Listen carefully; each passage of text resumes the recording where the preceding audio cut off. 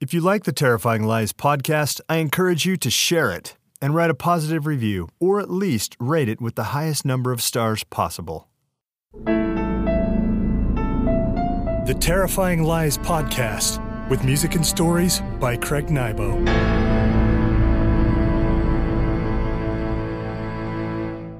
Greetings, friends, and welcome to the Terrifying Lies podcast, where the sea be a mistress, both fair and cruel, and she claims her due.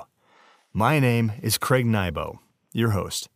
Before we go on, I must warn you, today's episode is part 3 of a 4-part series. I encourage you to go back and listen to the last 2 episodes. Otherwise, you might find yourself a bit unanchored. I based today's story on characters found in a game I developed called Chops, the rock and roll board game. It's a hilarious game where you can build bands and play gigs for cashola. But rock and roll is dangerous.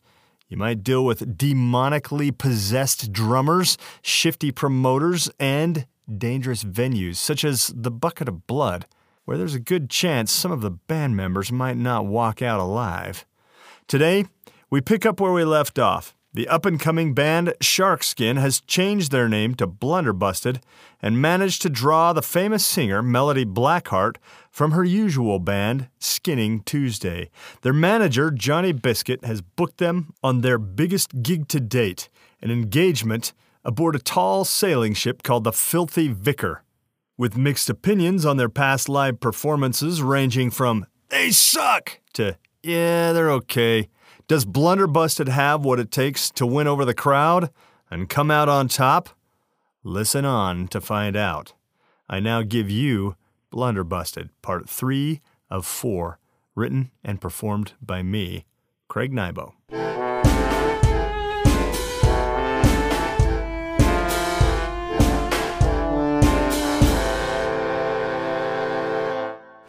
A dispatch of midshipmen retrieved Blunderbusted's equipment and deposited it, case by case, on the raised quarterdeck. The musicians broke open cases and went to work. Dusty Cannon set up her drum set, custom kit with augmentation, such as overhead mortar shells that rang like bells when she struck them. The bass head on her kick still bore the sharkskin logo. She looked at the lines of the logo, shark's jaw, racked with teeth, twisting into a double S pattern. A sense of nostalgia settled over her. The name had gotten she and Barry where they were today. They hadn't played many well-paying gigs, but the old band name represented hundreds of hours of songwriting, rehearsal setups, and breakdowns, and gigs for audiences of varying reception levels. She supposed that Charlie Biscuit had been right to select a more sellable name in order to get them the Filthy Vicar gig. No matter what she thought now, Sharkskin was gone and Blunderbusted had entered the building. She might as well accept it. Melody Blackheart put an arm around Dusty and looked down at the monikered drum kit. "It's just a name, you know. In the early years, we wanted to get into an LA venue called Area 66 so badly that we changed our name every week to get another appointment with the manager. The reason we went with Skinning Tuesday is because that's the only one that opened the door for us. What matters is the music. I think we have something here that can fly if we give it wings." "Oh, I suppose you're right." "I know I'm right. Look out there." Melody pointed to the spar deck where dozens of men and women worked, doing everything from trimming sails to scrubbing the deck. "They're our clients. Our job is to please them." A rack of auxiliary percussion lost its footing, clattered to the deck, causing most of the midshipmen to look up at the stage. Seeing that the clatter was not their problem, they bent their oily backs into the tasks they'd been assigned. "We're going to need some way of fastening these percussion racks to the deck," Barry said, righting his augs percussion rack. "Batten them down with hempen nail," a voice said from further back on the quarterdeck. The musicians all turned around to see Adam Quick, who seemed to be everywhere at once, standing by the wheelman. "You'll find supplies in those cartons." He inclined his head toward a set of wooden boxes fastened to the rails of the quarterdeck. Barry Guns found what he needed and went to work. With a few well-placed nails in the deck and a web of hemp, he battened both his and Dusty's drum racks down tight. "What about PA and microphones?" Melody asked Adam. "Strictly unplugged on this vessel. We be traditionalists." "How are they supposed to hear me singing?" Melody gestured toward the working midshipman on the spar deck. Adam Quick retrieved an acoustic megaphone from where it hung on a nail in the mizzenmast. The thing was fixed with gears and mechanical apparatuses. At its center was a cone, much like Thomas Edison's late 19th century upgrade of the speaking trumpet. but the model Adam held boasted a complex assortment of mechanics, springs, cogs, hammers, and levers. "She's called the Barker," Adam said, handing it to Melody. The device felt weightier than Melody had expected. She looked it over, turning it this way and that. "Give her a whirl," Adam said. "As simple as pulling the trigger." Melody pulled the trigger on the gun-like device.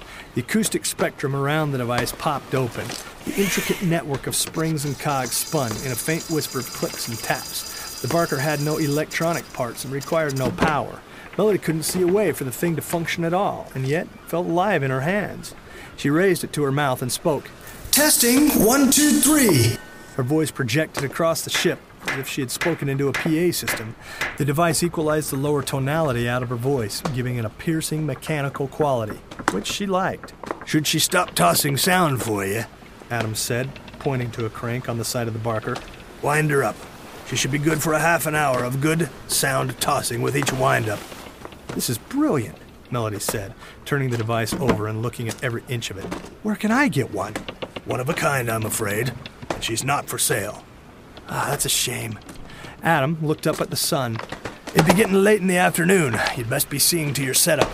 The men and women will be hungry for a little R&R tonight." Melody placed the Barker in an open drum case and went to work, helping her bandmates adjust their gear and tune up for the upcoming show.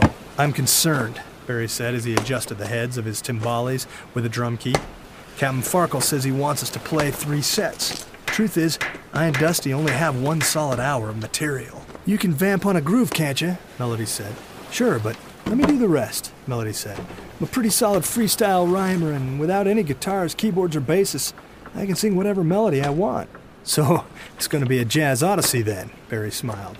"It's going to be a trip, that's for sure," Melody said, holding a snare stand while Dusty used a handful of nails and a round of hemp to secure it. "Just make sure whatever you're freestyling on is nautical. We're hired as a pirate folk rock ensemble," Dusty said. "Not a problem. Like I said, if this gig has taught me anything, it's taught me that the sea is in my soul," Melody said. The 3 of them finished their setup, sound check, an hour before showtime. As they tested the acoustics of the ship with a few audition grooves and with Melody singing a handful of rhymes through the Barker, more than one of the midshipmen smiled as he or she looked up from his work at the quarterdeck. They wanted a great show. Blunderbusted planned on bringing their best game to the spar deck of the Filthy Vicar.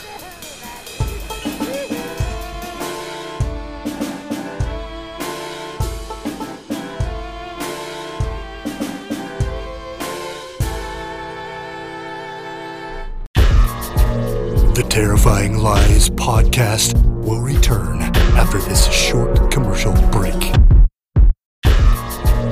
Welcome back to the Terrifying Lies podcast.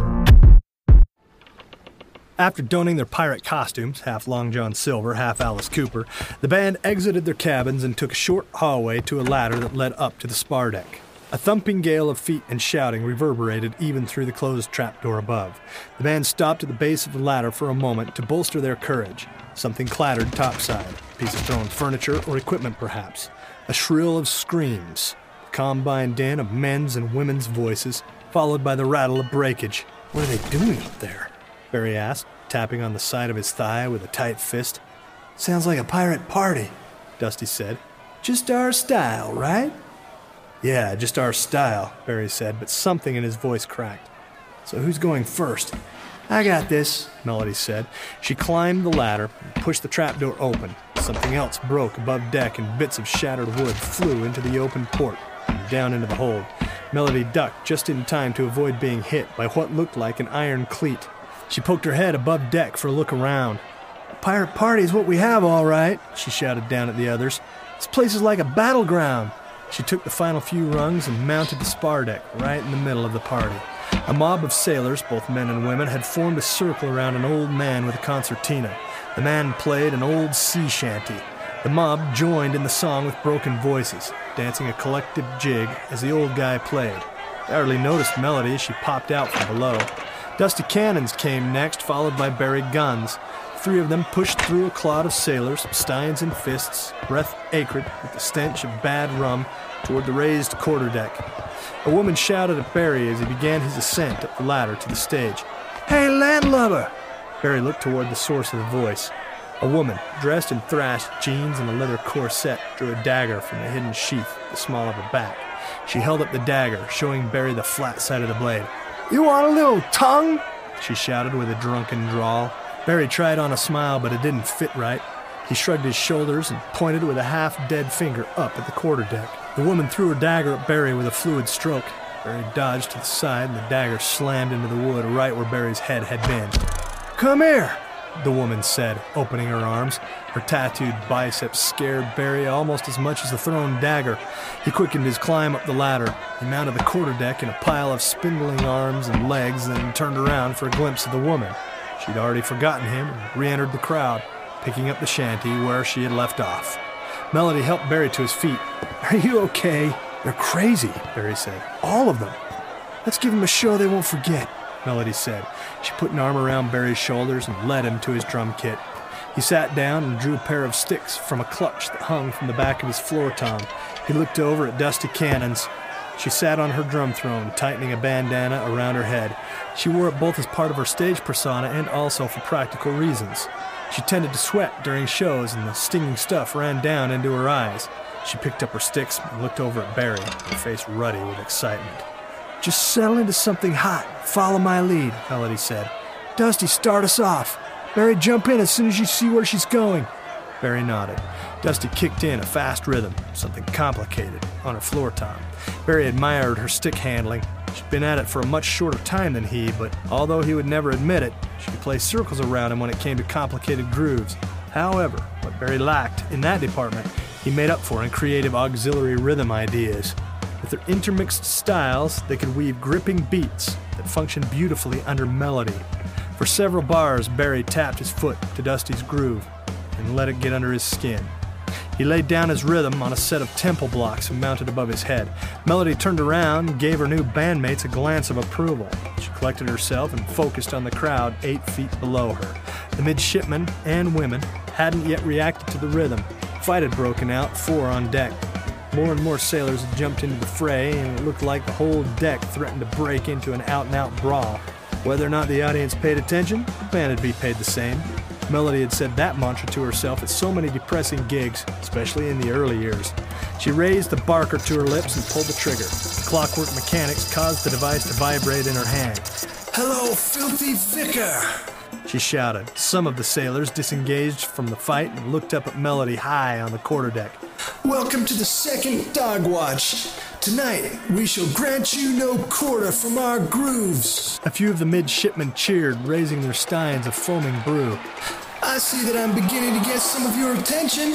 I dare you to move your eyes away while I try a little thing here." More of the sailors stopped what they were doing to look up at her. She leaned forward and put her lips so close to the barker that she tasted the breath of those who had used it before her. She rapped, "Pray you don't draw the spot in a clod of rot. When that's all you ever got, there's gotta come a day when you pay the Dutchman with an open palm full of blood and forbidden sand. If you pull the trigger or light the fuse, you're gonna lose. Get the cursed booze from the gallery. You gotta choose who you serve. Is it mammon or master? Is it friend or foe? Is it angst or anger? This is the life, you know. Give me a yo." Melody pointed at the audience, looking for a callback. They didn't give it to her, so she repeated the chorus line. "This is the life, you know. Give me a yo!" "Yo!" A bird-like man at the front of the crowd shouted, raising a fist. Melody tried the chorus line again. "This is the life, you know. Give me a yo!" Yo! Even more sailors cried out. Melody leaned hard into the chorus one more time, shouting into the barker. "This is the life, you know. Give me a yo!" Yo! The hooks sank in. Most of the mob shouted back at her. From that moment, she knew she had them.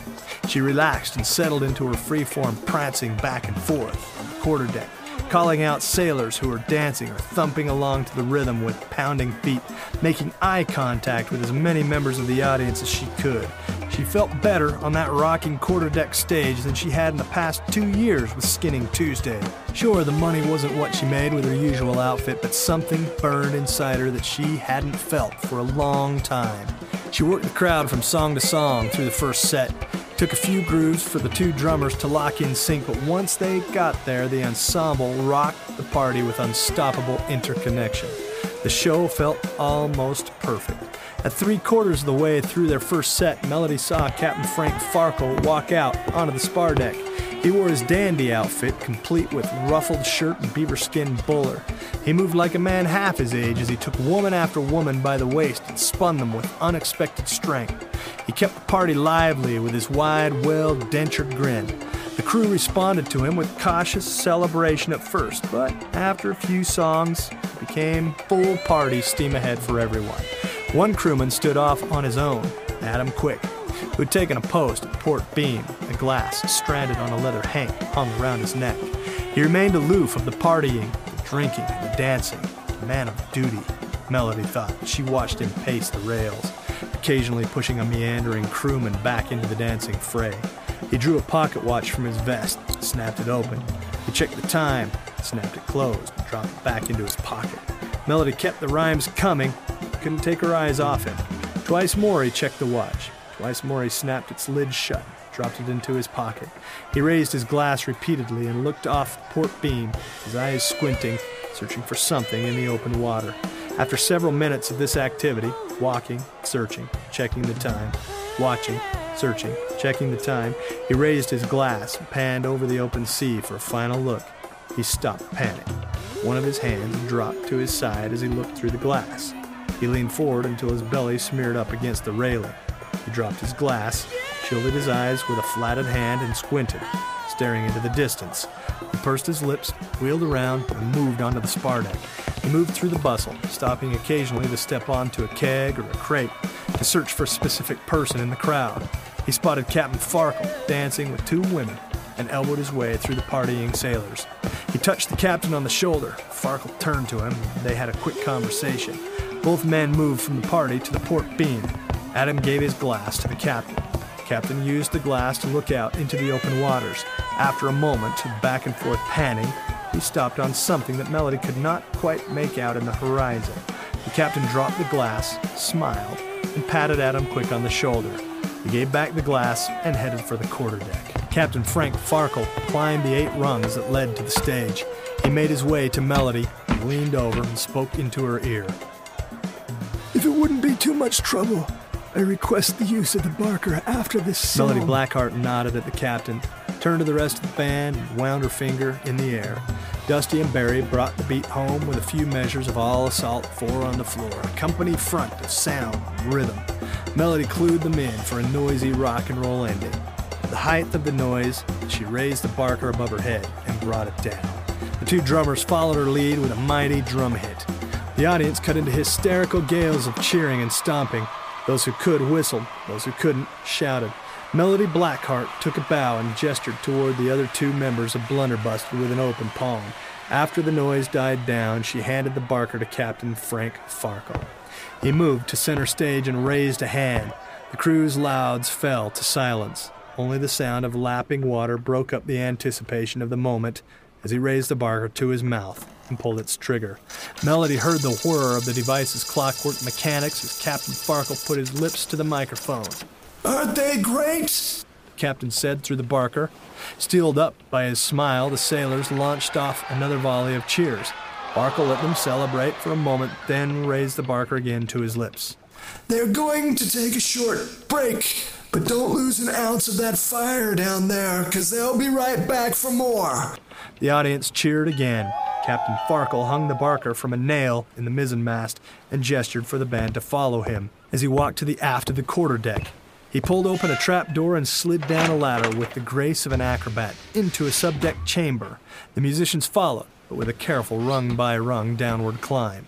They settled into an anchor room filled with a voluminous capstan, with yards of 5-inch hemp wrapping around its heartless body.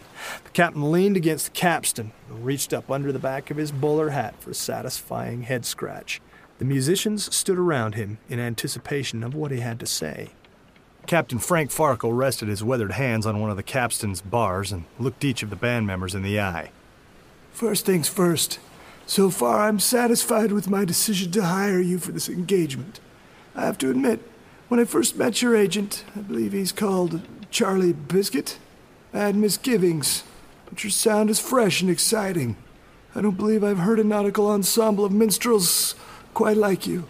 Thank you, Barry said, putting a hand over his heart. Now on to business. If you recall our meeting this morning, we talked about other opportunities to make extra money aboard the Filthy Vicar. Dusty Cannon stepped out of the shadows and folded her arms over her slight chest. Such an opportunity has arisen. Captain Farkle used his thumbnail to scratch a splinter of wood from the top of the capstan. I have, of course, hired you to be our nightly entertainment, but there's a higher calling built into the contract. Barry inclined his head forward. I've hired you to be a morale booster while I and the crew engage in certain activities. Captain Farkle took off his beaver skin bowler and held it up into the light. He turned it this way and that as if inspecting it for defects. Let me unfold a scenario for you.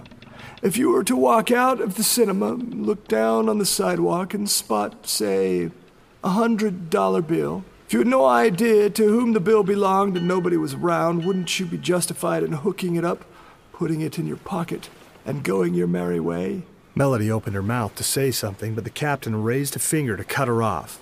After all, if you try to place the money in the theater's lost and found, most likely the cinema employee to whom you give it would himself pocket the proceeds. Let's say the money makes it to the cinema's lost and found. There's no guarantee that the unfortunate soul who lost the money even visited the cinema that night. In all likelihood, the poor sod dropped the bill as he walked by the cinema, minding his own business. There really is no sense in returning the bill, now is there? What are you getting at? Melody asked.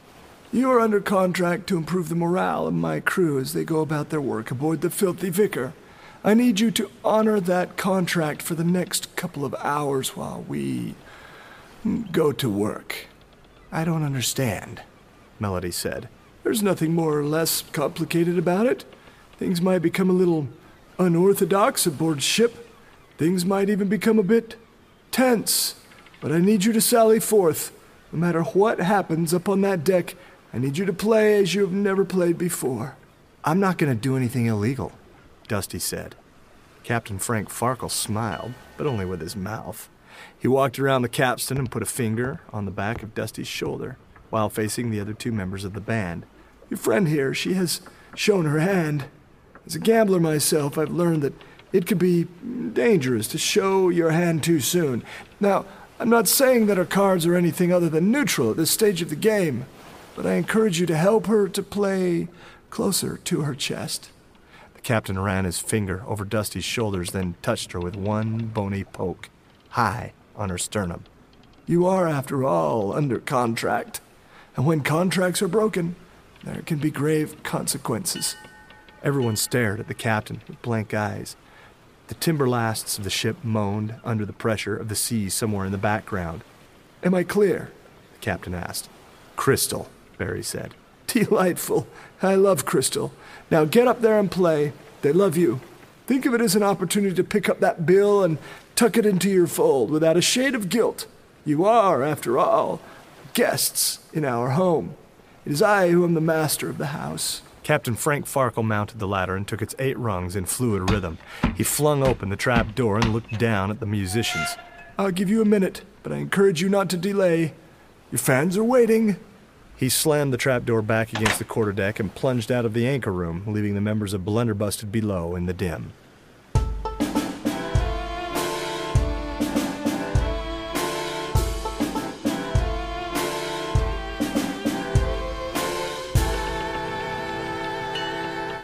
This has been Blunderbusted, Part 3 of 4, written and performed by me, Craig Nybo.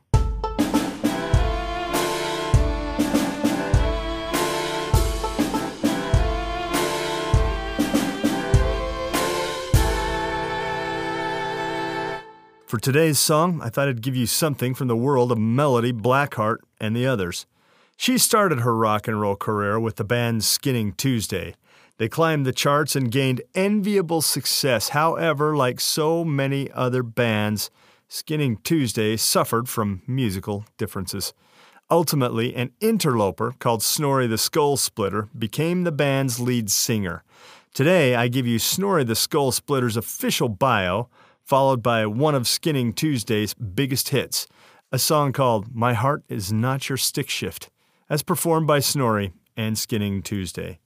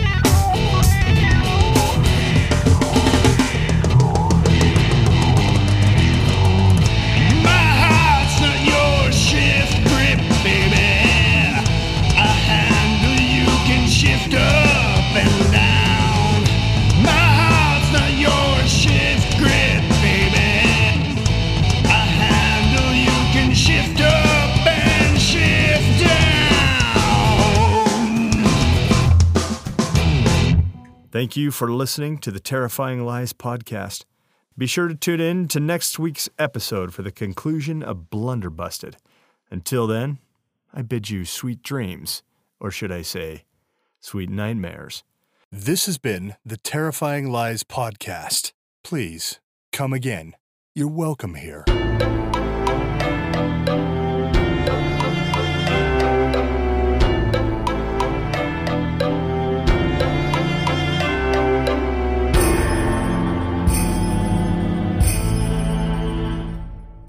If you like the Terrifying Lies podcast, I encourage you to share it and write a positive review, or at least rate it with the highest number of stars possible.